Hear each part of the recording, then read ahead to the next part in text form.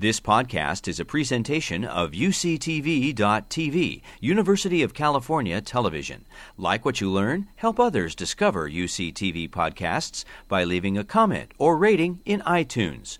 Saul, it's great to have you here. It's really exciting to talk about the work you've been doing about climate change and its impacts, and I hope we'll have a good exploration of those really fascinating topics.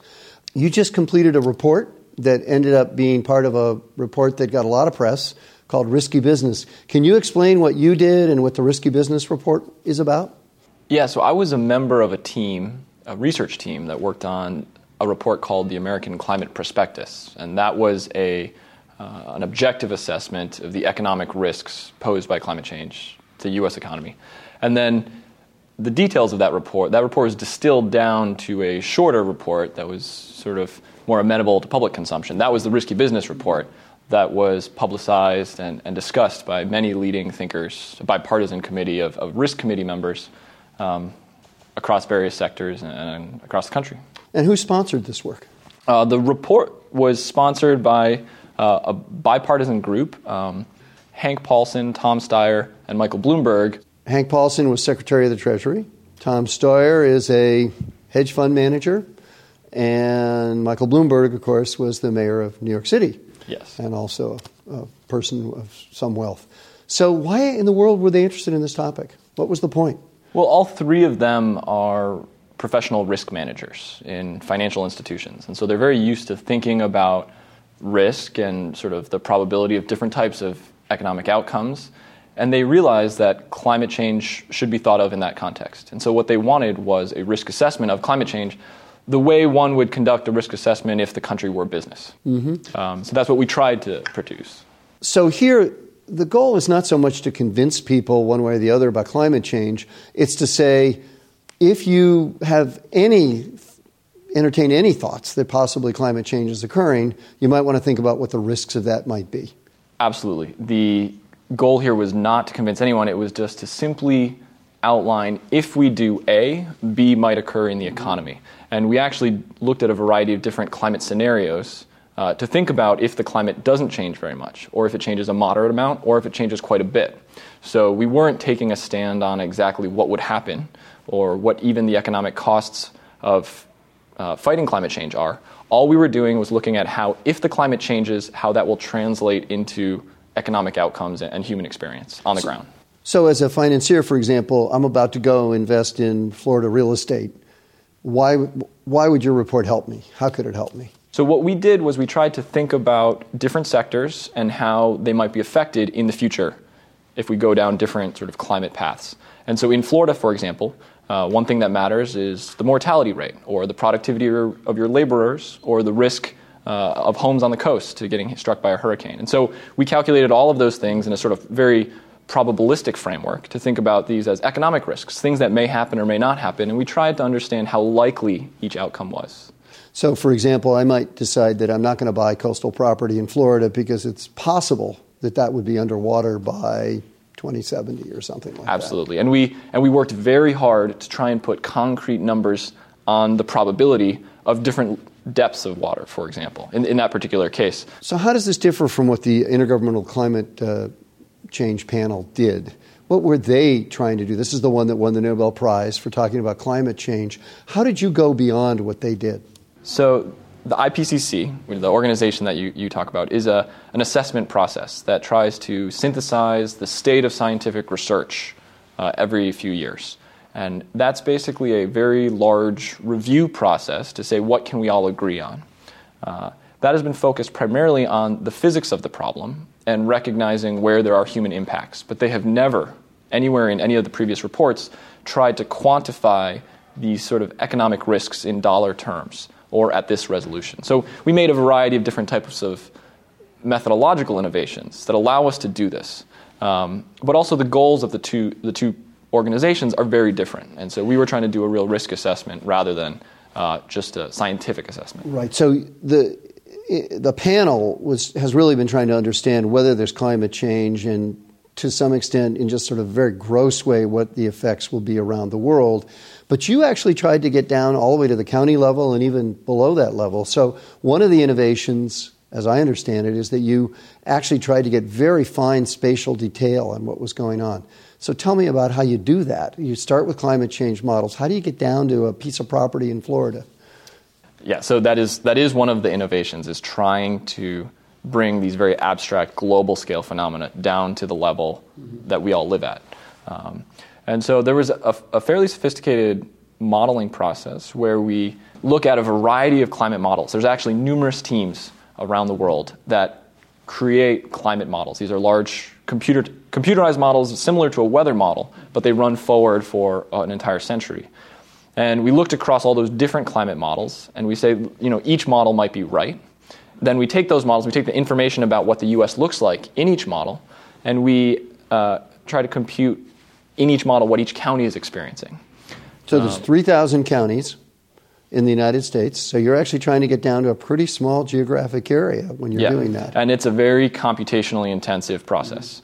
So we're looking across basically 40 different possible scenarios of what the future United States looks like. And then within each one of those, we have about 10 scenarios for what the weather patterns, random weather patterns, might look like. So we're talking about 400 different simulations of each different possible future. Now, we actually looked at 3 different possible futures, sort of not much warming, moderate warming, and high warming. So that ends up being a very computationally intensive exercise. It sounds like an enormous amount of data. Yeah, so we unexpectedly filled up our 10 terabyte server during the calculations. And so at the last minute, we had to go out and plug in a couple more hard drives just to record all the data we were producing. So could this study have been done 10 years ago? No, this is one of the things that has been made possible by modern computing. And this study couldn't have been done 10 years ago in part because the sort of econometric studies. Econometric? So statistical studies that have been used to try and measure the effect of the climate on populations or economies. This is the type of work I normally work on, is the detection problem. What is the effect of climate on the economy? Those studies have only been generated in the last 10 years. We've only solved a lot of these statistical problems very recently. And then we were building on those prior studies using this sort of probabilistic approach that's quite intensive. And so those two things combined means that we went much further than what people have done in the past. Things like the Stern Report or the DICE model by Bill Nordhaus have been extremely important in informing how we think about this problem in a very abstract sense. But it's been so hard to handle this sort of large volume of complex multidimensional data that we haven't been able to integrate sort of the tangible data on the ground with these very high-level visions until now. And that's what we've been trying to do. So you actually had to do work where you figured out what the impact was of changes in the climate, and then all the way down to the county level. And then you had to think about, okay, if the climate changes in that way in that county, it's going to have impacts on human activities. And the human activities include what? What kinds of things were you looking at? So we looked across a variety of sectors. That's exactly right in terms of what we were doing. And we tried to build on prior studies where people have detected the effects on different types of human activities. Now, in reality, the climate probably affects almost everything we do, but we don't have careful numbers for everything. So we only relied on the things that we had a very solid understanding of. So, for example, we looked at what is the effect on agriculture. When it becomes hotter, when it rains more or less, agricultural production responds. And so we tried to forecast how that would evolve with time at different locations around the country. We also looked, for example, at the effect of hurricanes on destruction of property along the U.S. coastline. We also looked, for example, at changes in how laborers supply labor. So we actually observed that on very hot days, people who have to be outside for most of the day work less. And I think we all kind of relate to that. It's quite exhausting to be working outside. And so we used that information to look at changes in labor supply. We also looked at changes in mortality rates. So this is an interesting case because mortality rates are higher both when it becomes very cold as well as when it becomes very hot. People have different types of health problems at different temperatures. And so some places that are already very cold, as they warm up, will actually have lower mortality rates. They'll actually benefit from some warming, whereas places that are already quite hot, a place like Florida, as they become warmer, mortality rates will be expected to rise.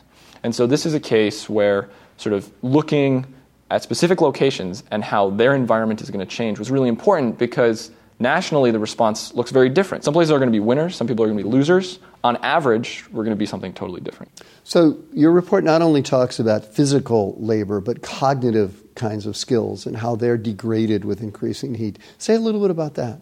We actually have laboratory studies where people have in the past studied the fact that people perform badly on cognitive tasks at high temperature. However, in this report, we actually didn't include any of that type of modeling because there are no studies from the field. Everything that's been done in the past was in the laboratory, but we sort of think it's important to have ecologically valid studies that occur in sort of realistic environments when making these types of projections. So that's one category where we didn't include that information, and a future assessment should include that if we can get those types of numbers, and that will cause us to update our evaluation of the risk. But there are things like crime that do respond to temperature. And so one important sector that we modeled was how both property and violent crime will change with the climate. And this is actually a very well-documented phenomenon. And what's interesting is that property crime is primarily suppressed by cold temperatures. So, for example, people are not stealing cars when they're under snow, but when temperatures reach around 50 degrees, we sort of see that property crime kind of reaches a maximum and levels off. Hotter days don't have much more property crime. But violent crime continues to increase with high temperatures, very linearly. And so as you have hotter and hotter days, we observe more and more violent crime of many different types. And we don't exactly know what causes it, but what we think is that it's something psychological about how people really respond to one another. There have been laboratory experiments, again, thinking about this, and we see that people, for example, feel more threatened by other individuals, even though they might be just watching a video of the same sort of simulated attack. And that makes us think there's something deep and psychological that changes when the environment changes, and that's something that we're sort of cautioning people about in this assessment. It's the first time folks have tried to make a kind of projection of these types of social changes in addition to just economic changes. And although I don't think it's in this report, but other research I know you've done talks about how violence in terms of even civil wars and violence that leads to revolutions increases with temperature. Absolutely. So that is other work I've done. And in fact, that work was not used here. We weren't modeling the collapse of American civilization or civil wars in the United States. But that is other work we've done. And when we think about poorer countries that face stronger resource constraints, that's something that we are quite concerned about.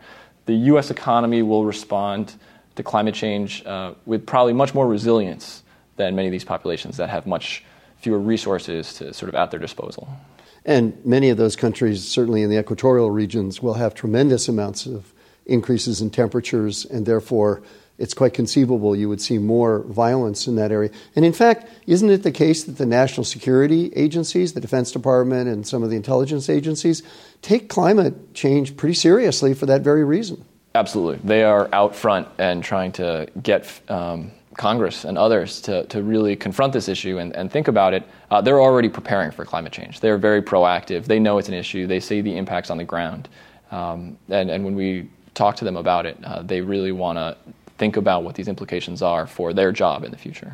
So you've got a lot of this on the web, the maps that you've produced, which are down to the county level, and that give a colored version of what would happen in the future, where you use red for increased temperatures or problems of various sorts, and green for not such increased temperatures. Right now we're looking at the southeast, so it's Florida and Georgia and all the way over to Louisiana, it looks like.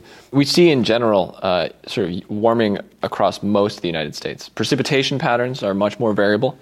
And you can see that as you move forward in time, towards later and later in the century, the this southeast map actually, you can see it over time. So that's what you just did, is you moved over time, and by the time you're at the end of the current century, we're seeing that across the southeast, that summertime temperatures are on average in the 80s and 90s. And so normally we see some sort of variation. We have some hot days and we have some cool days, but what we expect to see moving forward is that sort of most days look like the very hot days. And so it's like having, instead of just a few of those extreme days, it's like having many, many of them. And then the extreme days in the future will be things that have been sort of previously off the chart. So, for example, in one graphic you show that New Jersey is going to be like...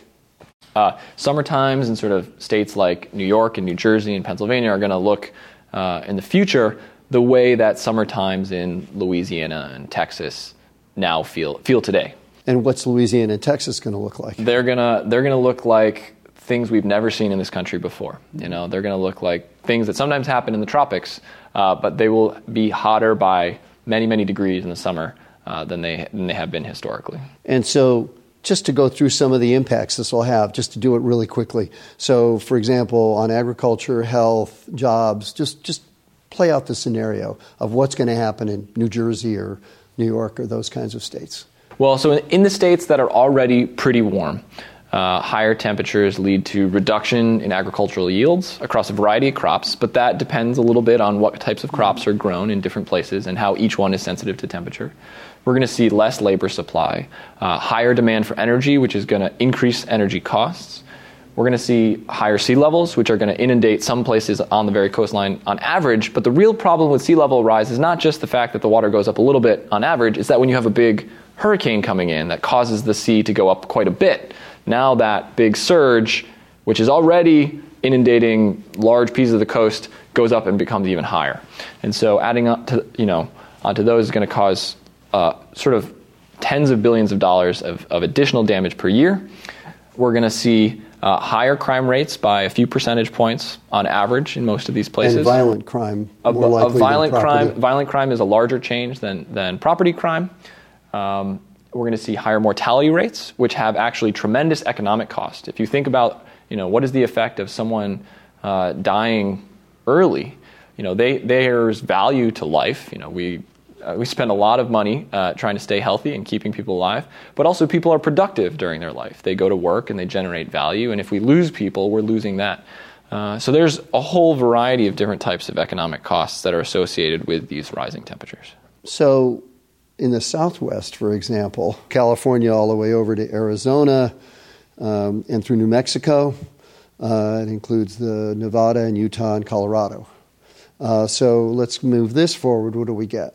So we start out with mostly the area in Arizona and a little bit of the Imperial Valley and the Mojave Desert in California, and then over time... The Southwest by end of century warms up a great deal. It turns out that actually the coastline of the Pacific is one of those regions that warms much less than the interior, and part of that is because just by being near the ocean and having the winds blow off the water, we get a lot of cooling. And so, sort of, for example, San Francisco and the Bay Area is one of those places that's much less heavily impacted than just surrounding places such as this and the Central Valley. So then what happens if we go all the way over to Texas? That's which region here? The Great Plains? Is that? Yeah. This is really the Great Plains. You're going Texas, Oklahoma, Kansas, up to Wyoming and Montana. Yeah, and so this is a case where if you look across this region, you see really variable impacts. So you have a northern region that's quite cool to begin with, and a southern region that's quite warm to begin with. And so as you have warming, you actually benefit. The northern regions become sort of more amenable to agriculture, whereas the south is extremely heavily hit. And so, this is a case where you see that there's both winners and losers. Climate change can be thought of almost as like a redistribution of sort of environmental assets. And I know you didn't do this, but how about Canada? What's going to happen up in Canada? Canada will warm, and in some cases that could have some benefits. In other cases it will have large costs. For example, they've been having some ecological disasters associated with warming because, when you have a warmer winter, you don't kill off all these pests. And so some of the pests are devastating many of the forests that they rely on up north. And so there's some benefits and some costs, and the system is sufficiently complicated that it's very hard to predict all of them. Other things, for example, non-mortality related health problems. High temperatures are not good for us for a variety of different reasons, but we have much higher quality data on mortality because the federal government actually collects that type of data. It's actually much harder to understand how extreme temperatures affect just like morbidity, which is just different types of health impacts that don't kill you. And so we don't really know what will happen in that respect. So there, all these different types of impacts that we're not Forestry? setting. Forestry is one. Wildfires we know will become more frequent, but we don't have a number for exactly how much. We think that infrastructure will be affected. For example, high temperatures affect electricity transmission lines and whether or not transformers perform well and the rate at which bridges degrade. But we don't have numbers exactly on how they're going to change. So all aspects of our economy are potentially vulnerable to this. And we're just trying to focus on the things that we know. But in the future, as we learn more, we're going to update this report. We've actually built a computerized infrastructure so that it can very easily be updated as we learn more about our own vulnerability. And so this is not going to be the last number. This is just the start of a new way of assessing this problem, putting it in sort of a risk analysis framework with empirical data to back up all the statements that we make. So let me just bring up one other area, which is water. Because with these kinds of temperatures in Texas and along the south, you would expect that there'd be a lot more evaporation of water from places. I don't know how that affects rainfall. You do have information on that. But I suspect it will change the pattern of where water is available and where it's not available. Absolutely. Water availability is a major concern. Figuring out how precipitation change, however, is a more challenging problem than temperature for a variety of modeling reasons. So there is substantially more uncertainty in terms when we think about how rainfall patterns are going to change. But in places that become this hot, water scarcity is going to become more pronounced anytime it happens. Like with the drought right now, we see in California, we're really struggling just to stay afloat. And we know going forward in this year, it's going to become increasingly costly to deal with just this year's situation. Now imagine you have this year, 10 years in a row, that's going to lead to real water storage problems. That's something we actually also didn't include in this report, but our team is now trying to consider how one would do a proper quantification of that. Water's challenging because water markets in different regions or water distribution networks all have very different nuanced structure with important political players, important infrastructure considerations. And so it's a very nuanced type of system to model and requires sort of attention to detail in a way that we're unable to do here. So I'd like to push you a little bit in terms of the debate over climate change. I think it's moving to a place where the issues are increasingly between those who say, look, we're not sure what's going to happen with climate change, so what we really should do is focus on adaptation, because trying to mitigate it right now through a carbon tax is going to be so expensive that it's simply not worth it. Does this study provide any insight into that? Would you be able to construct an argument from these data that maybe it's worth some mitigation because we're pretty sure there's going to be some bad effects, and those bad effects are going to be so costly that it's worth the dollar spent now to avoid costs later on? Yeah, actually we have a whole section where we talk about how this type of analysis can be used to think about the value of mitigation. Mitigation doesn't always have the same value in every sector because a certain amount of warming is already baked into the system. We've already put up enough carbon into the atmosphere that things will be warmer even if we completely stopped burning fossil fuels today. And because of the nature of how human systems respond, that small amount of warming in some cases will have a substantial economic impact. And so even if we stop today, we're still going to bear that cost. Whereas in some cases, we're actually not going to see much cost until we start hitting the really high temperatures. So mortality is a case, for example, where unless we get really hot, the gains, from a national standpoint, the gains from folks in the north who are going to have lower mortality rates are going to pretty much exactly offset the losses from the people in the south who are going to have higher mortality rates. And so it's not until we really hit the end of the century when it gets really hot that we have sort of really large economic costs in that sector. And so if we can just avoid that one case, the worst case scenario, through mitigation, there's potentially large benefits. Whereas in other cases, when we think about crime, it's sort of more of a spectrum, and there's not as much benefit to mitigation as one might, as we have in mortality. So this report really helps us think about the things that we can avoid through mitigation and the other things that we should prepare for through adaptation, because mitigation is really not going to help that much. But it also makes us think that we better come up with public policies that facilitate adaptation if we're going to use that as one of our strategies. Absolutely. So that the entire focus should not be on just mitigation investments like attempts to come up with renewable fuels, although that's great. It would be great if tomorrow we invented a battery that had twice the amount of power per pound of battery as the ones we've got right now. But we also have to think about ways to invest in research that will help adapt to the kinds of changes we're talking about. So Absolutely. We know we've got to do that. Absolutely.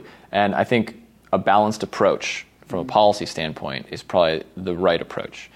People have a sort of negative gut reaction to these types of policy interventions, and for a long time that has inhibited research and prevented us from understanding what all our options are.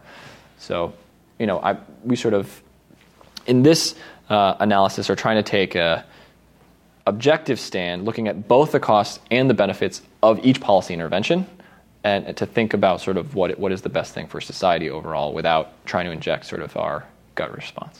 Well, I'm going to push you just even a little more, though. So after doing this kind of research and working with the trio that sponsored it, are you optimistic about the future, that we're going to find ways out of the problems we have, or do you worry that these are just so complex and so risky that we're going to have trouble? Actually, I found the entire process here extremely refreshing. There's been a very positive response, and in particular, many communities that were generally ignoring this problem or not discussing it because it was not sort of something that they're focused on. For example, the financial communities have responded very positively to the analysis and have said, look, okay, now we understand risk, and we manage risk, and we can think about how to reduce the probability of these really bad outcomes.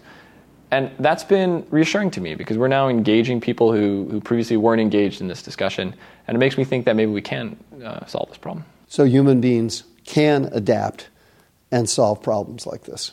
I believe so. Good. Thank you. Thanks so much for having me. You've been listening to a podcast by University of California Television. For more information about this program or UCTV, visit us online at uctv.tv.